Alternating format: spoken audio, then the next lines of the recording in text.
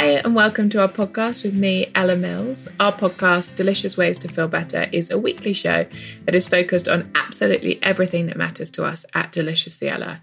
And we really, really believe that feeling good is about a holistic 360-degree approach to our lifestyles, and that in that, wellness is about so much more than simply just what we eat or how we exercise. It's also about our relationships, both with ourselves and with others, our mindset, our sleep patterns, our stress levels, and just how we look after ourselves and understand ourselves on a day-to-day basis. So on this podcast, each week, we're going to be breaking down all of these different topics, looking at absolutely everything that impacts on both our mental and our physical health, and in that, sharing small and simple changes that'll hopefully inspire you to feel that little bit better. And today we are talking about calories, which is particularly exciting. And before we get into that, a couple of things that I wanted to talk to you about. First of all, this is our second to last episode for a couple of months. We're going to be pausing over the summer. We will be opening our restaurant Plants in 2 weeks' time. Bookings are now open. If you head to our website, you can book your table at Plants. I cannot tell you how excited I am to share this with the world. We have been testing over the last couple of weeks, and the food is just...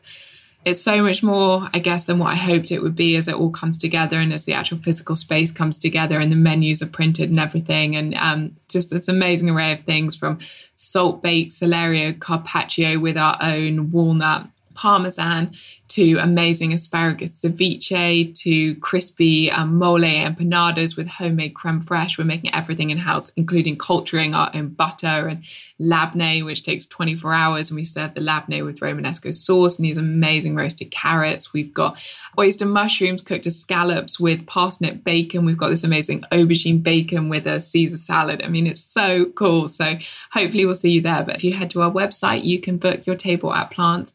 We're finalising a few very exciting parts of our food range. And actually, we've just finished recording the episode with Giles that we're about to get into. And I have to say, it made me really proud listening to it, because I think one of the biggest things we've had in building our food products business is, in some ways, Matt always says it's kind of like a giant experiment, because everything we do is completely natural. We don't use any emulsifiers, any stabilizers, any flavorings. We make everything literally as you would at home, just in bigger pots and bigger blenders, and trying to bring that completely homemade approach to the food industry has, honestly, it's been a huge challenge, and we've been turned away from loads of partners because they just can't work like that. And we've kept at it and we've kept at it. So to get to this point now and realize in having these conversations with the experts why that's so important, that's brought a lot of pride to me. But as I said, we've got some really exciting things coming over the next couple of months that we'll be working on while the podcast is on pause, and writing a brand new book. I've spent the last month researching an essay for my nutritional therapy degree on a vegan diet versus an omnivore diet, and that's really informing the thinking for the new book. And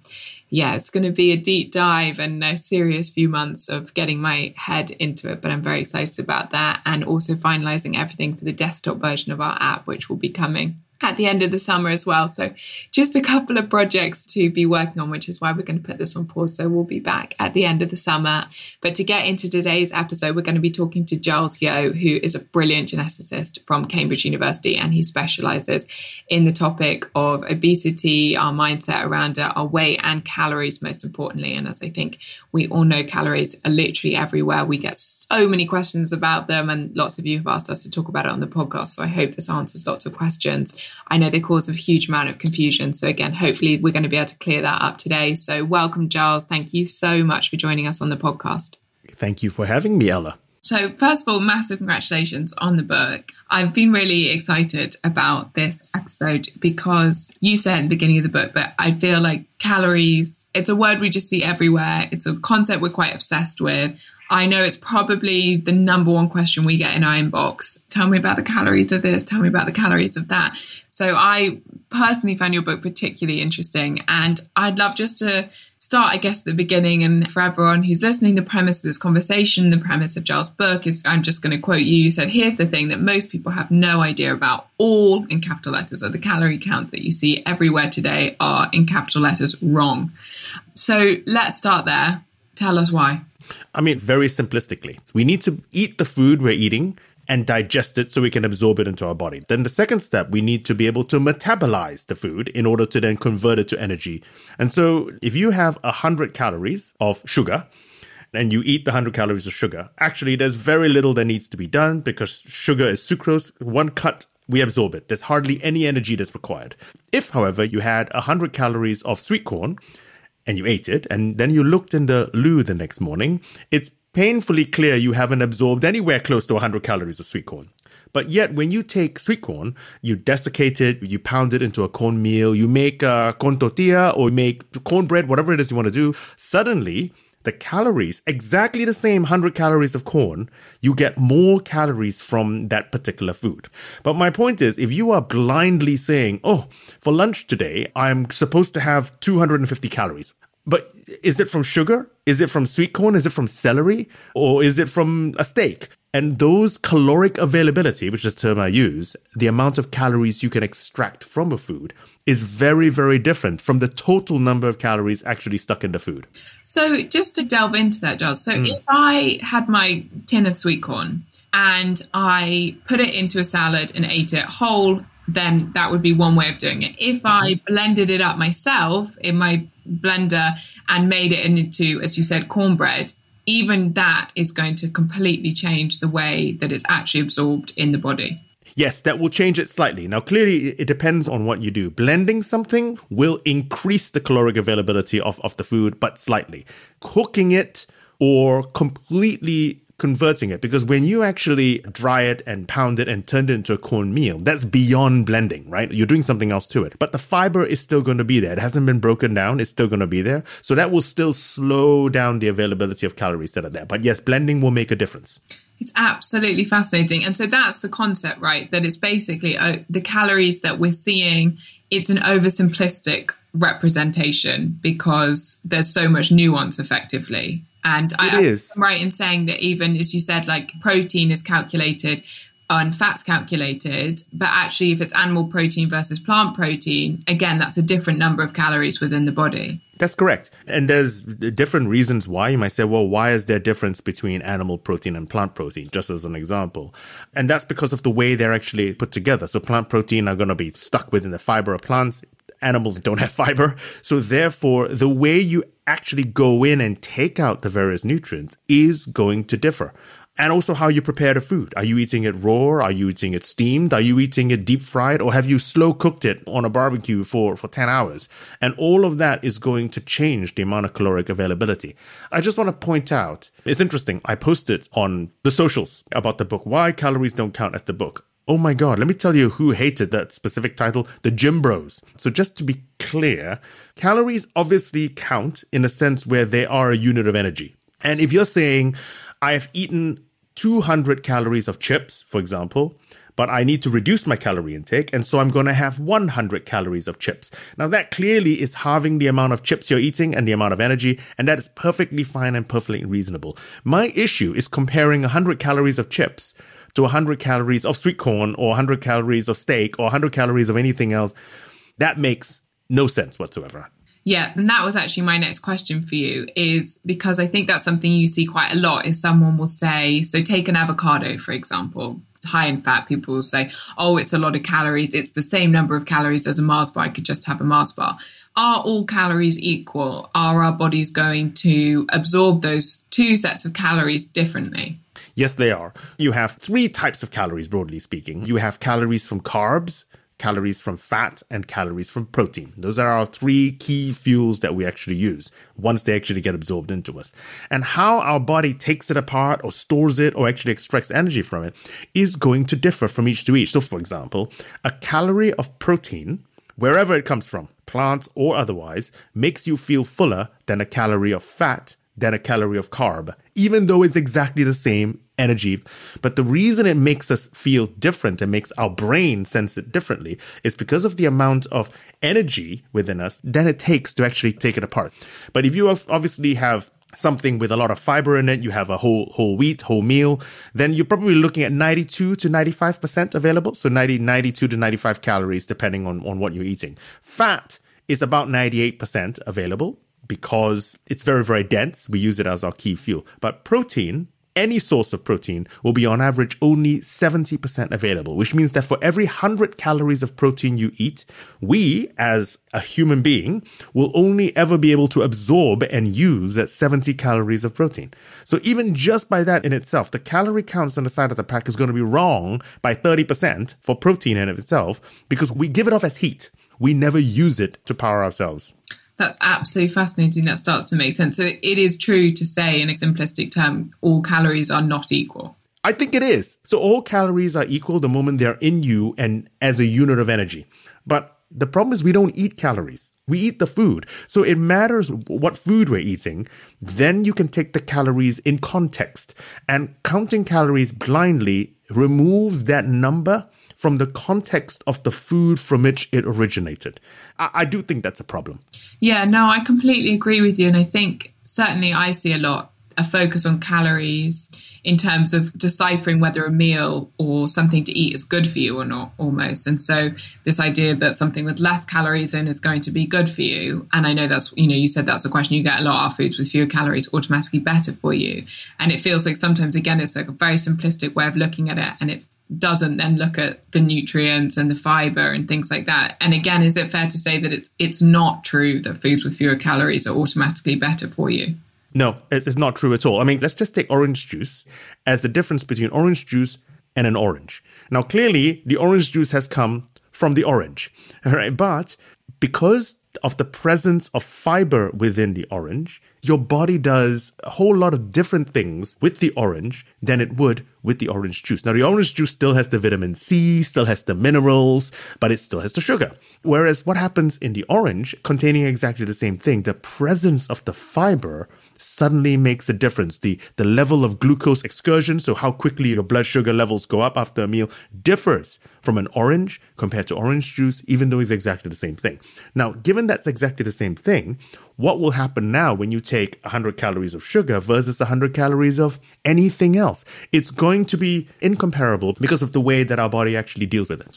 And you mentioned fiber there, and I know you've got so much, again, in the book about fiber and how important it is. Will you give us a top line on that as well? I mean, there are any number of benefits to fiber, obviously, but the most important is it keeps your whole gut happy, all right? So A, the bugs in the gut love fiber, and B, it keeps everything regular. It's critical that it's regular because, look, our gut is a way of sorting out the food and then expelling the stuff we don't need. And fiber is critical for everything to function nicely. So that's the first thing. But the second thing, it does change the speed of which the calories that our body actually extracts the calories.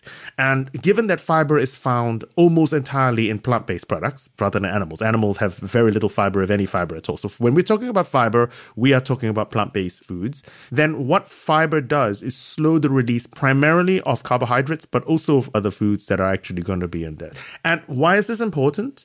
This is important because even though we're eating the same calorie count of whatever it is you're eating, an apple, an orange, the rate at which the sugar, the carbohydrate, is released into the blood is critical. Because what happens is if it gets released into the blood slower, you feel less hungry for longer. And that's got to be a good thing if you're healthy eating. And once again, this is exactly the same foods, but with the presence of fiber. So that's the reason why fiber is so very, very important to our diet. So then if we just take that a bit further, if, for example, there's a question I want to come on to this bit, but if we had a piece of whole grain bread with lots of seeds and things in, and then you had a piece of sandwich bread, even if they were the exact same calorie count inside your body, the calorie count effectively is going to be quite different. So there is a story which I write within the book, and there was an experiment which was done. They took exactly the same cheese sandwich. They just said, here is a store-bought white bread processed cheese sandwich, and here is a wholemeal slice of cheddar cheese sandwich. They matched it as far as they could for calories, and then got the same group of people to eat both, randomized. And what they did was they measured a whole lot of stuff, but in particular, they measured, the term is called diet-induced thermogenesis. And that's the scientific term, but it's the heat you give off after you eat. And the reason we give off heat is because our body is sorting out the food, managing the food, and this is the excess energy that's actually given off. It's a marker of how hard your body is working to take apart the food. And this is energy we don't store or use in ourselves. And what is critical is that the people, when they ate the wholemeal bread versus when they actually ate the processed white store-bought bread, they actually gave off a lot more heat. And so that is really, really interesting. And so as a result, the exact same calories in exactly the same two meal, if you look on the table, it says, well, okay, one is brown bread, one is white bread, but they're both cheese sandwiches. It turned out to actually have a substantial different amount of calories you ended up absorbing.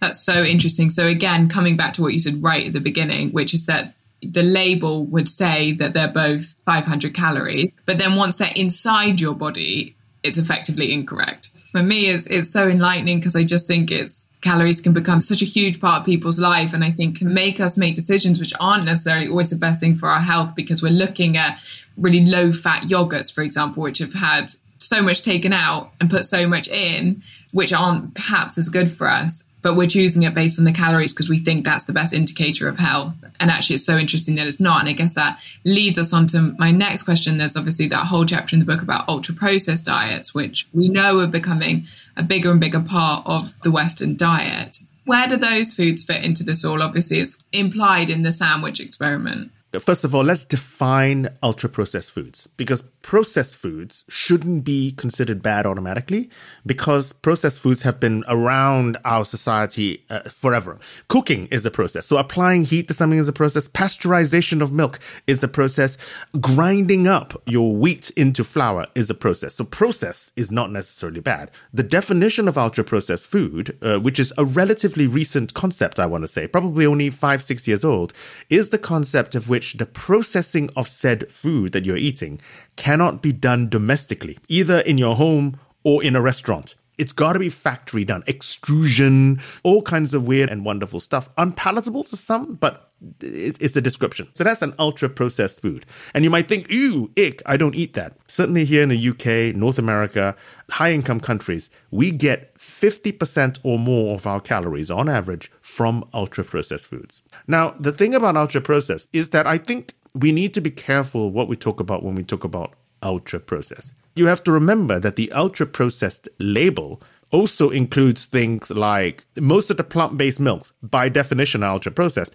I'm just making sure that when we talk about food, that we talk about the nutritional content. Ultra-processed is a label which tend to represent lower nutritional content in food, but not always, is my point. Yeah, no, I think that's a really good point, as you said. So yeah, tell us more about it and how it's relevant to the calorie conversation. So the problem with most ultra-processed foods is because of the level of processing that has been done. So when you actually have ultra-processed foods, you are having foods that are typically lower in protein and or fiber and higher in fat, sugar, and salt. So that, in essence, is why we should limit our intake. There was a study done by a colleague of mine, Kevin Hall, at the NIH in Bethesda in Maryland.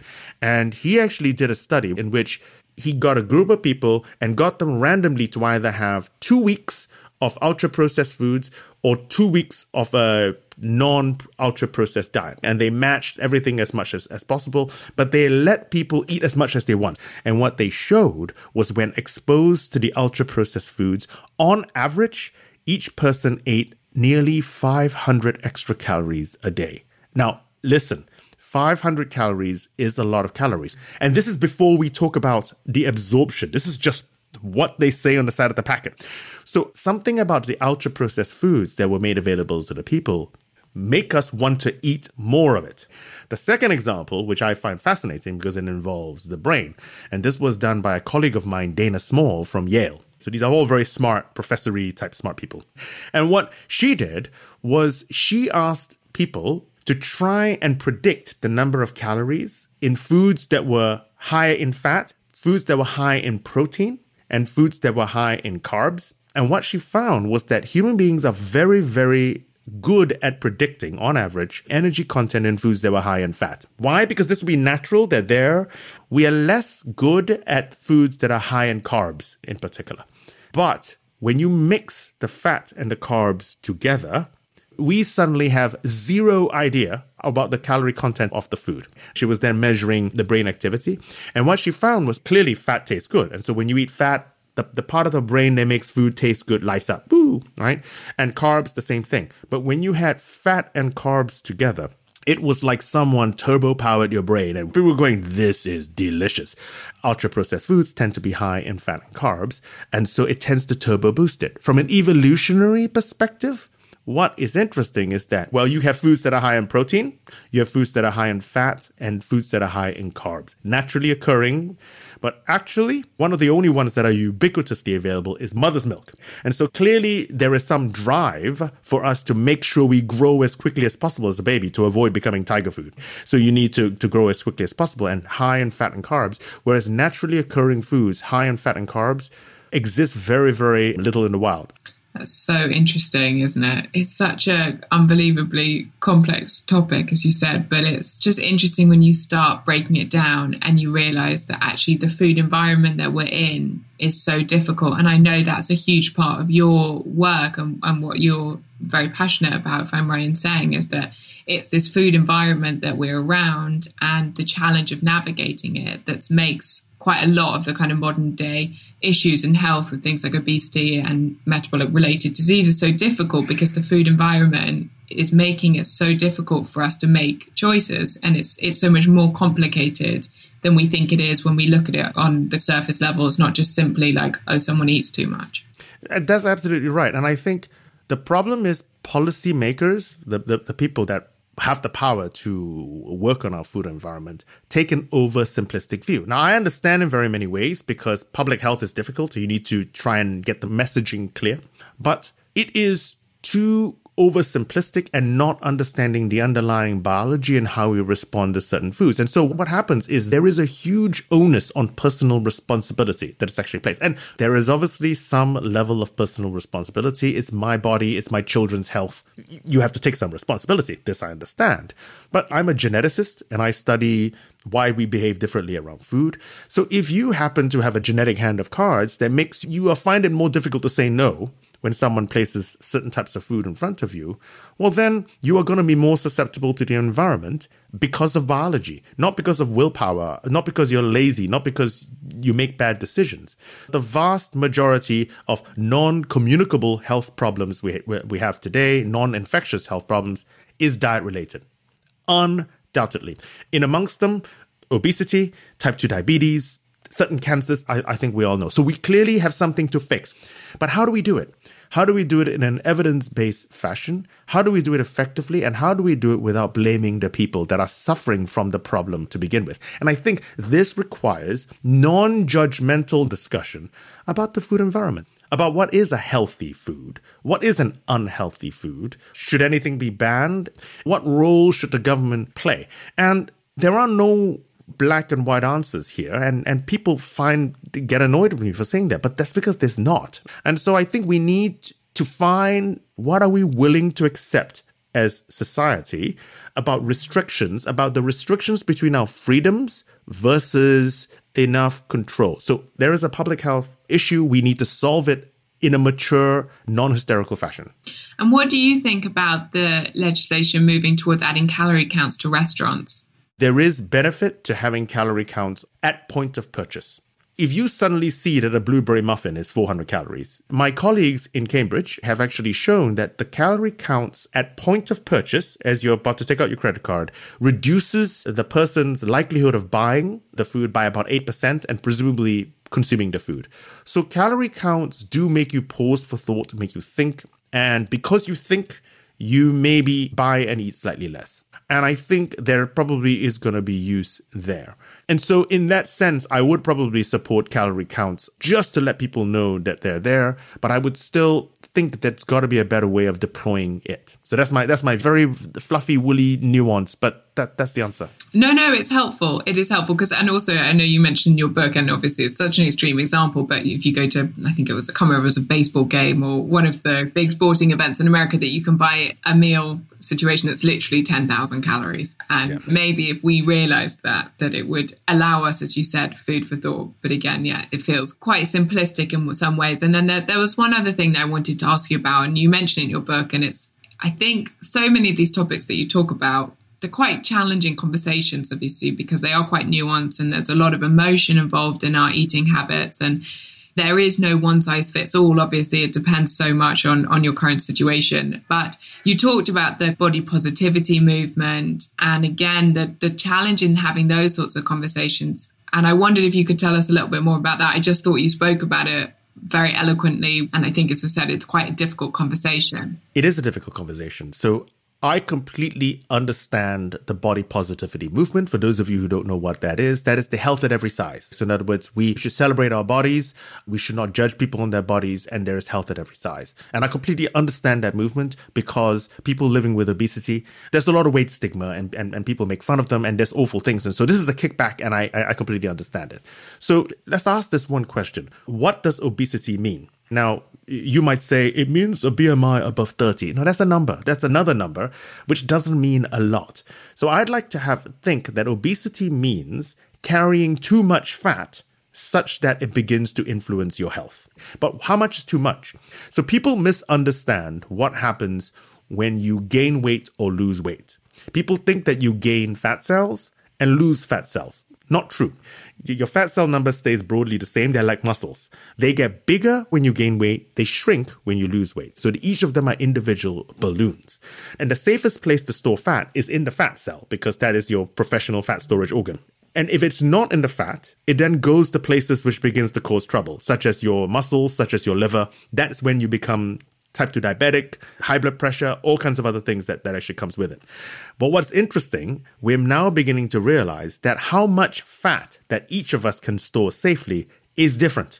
So famously, East Asian people, so Chinese people like me, South Asian people, Indians, Pakistanis, Bangladeshis, don't have to gain that much fat before we increase our risk of type 2 diabetes. Whereas white people, or famously, Polynesians can get very, very large before they actually become ill. And the reason behind that is because each of us has a different safe fat carrying capacity before the fat, in effect, is no longer in the fat and goes to the bits of our body that causes problems. So, in a room or in a population, there is fat at many sizes, which means that you can have someone who's larger but have no type 2 diabetes, but someone who's skinny and yet have type 2 diabetes. So clearly you can be different sizes and be healthy, but they cannot be in an individual, in me or you, health at every size. Because if you or I surpass our own personal safe fat carrying capacity, we will become ill. So that's the nuance, right? Yes, there are going to be large people who are healthy and skinny people who are unhealthy, but that doesn't mean that it's fine for everybody to carry a lot of fat. Yeah. It is a very difficult conversation, I think. Obviously, so much is such a difficult conversation, even calories, because I think some people, it's a big building block in the way they think about food, and starting to challenge that can also be quite challenging. I guess to wrap up, I wondered if there was one thing you wish everyone knew, or one way in which we could all shift our mindset when it is something like calories, if you could give us what that was. I think there's three things I want you to think about if I'm allowed. Three sounds great. I think the first, which I've already mentioned, and it's critical, that we eat food, not calories. Think about the quality of your food rather than the number of calories. They are related to some small degree, but think about the quality of the food. Second, we need to be more concerned about our health rather than necessarily our weight. They are linked to an extent, but how much weight does a human being need to lose before they improve their health markers? Now, look, I wish I had a six-pack and looked like Brad Pitt, but life is life. And so I've got to deal with what I got to deal with. But if I lose a little bit of weight, it would make me healthier. And if you think about health, your weight will look after itself. It may not be your own vision of beauty, but it will look after itself. And third, I think that when we think about the quality of food, we need to think about protein and think about fiber. Now, if you take a packet of food and look or compare two packets of food of exactly the same thing, cookies, cake, whatever it is you're buying, and you're saying, well, I want to make the better decision here. What better decision should I make? And don't tell me to replace a chocolate bar with a banana, because sometimes you want a chocolate bar, sometimes you want a banana, all right? How do you make a chocolate bar healthier? You want to try and find a chocolate bar with higher protein and higher fiber. And I think that, as a general rule, will actually improve the quality of the food you eat, and hence will adjust and normalize for the amount of calories that you're actually trying to eat. Giles, thank you so much. I have to say, I mentioned in the intro how proud it makes me thinking about our food products and the way we make them. But hearing you say that about how to eat chocolate is literally the proudest thing ever, because our chocolate has cashews in it and then it's covered in toasted nuts. So it genuinely is actually doing exactly what you want in terms of an amazing take on a healthy chocolate bar. But it is so delicious. So that is, proud moment. If you haven't tried it yet, it's in Waitrose. You can get it on our web shop. It's in Whole Foods and it's going to be coming to lots of other places soon. So please do try it. It does exactly what Giles says. Thank you so much, Giles. We so appreciate your time today. It's been a pleasure, Ella. And thank you guys so much for listening. We so appreciate it. We will be back again next Tuesday. Thank you guys all so much for listening. I hope it was helpful. Please do share it with anyone else you think might gain something from it, and have a lovely day. Bye.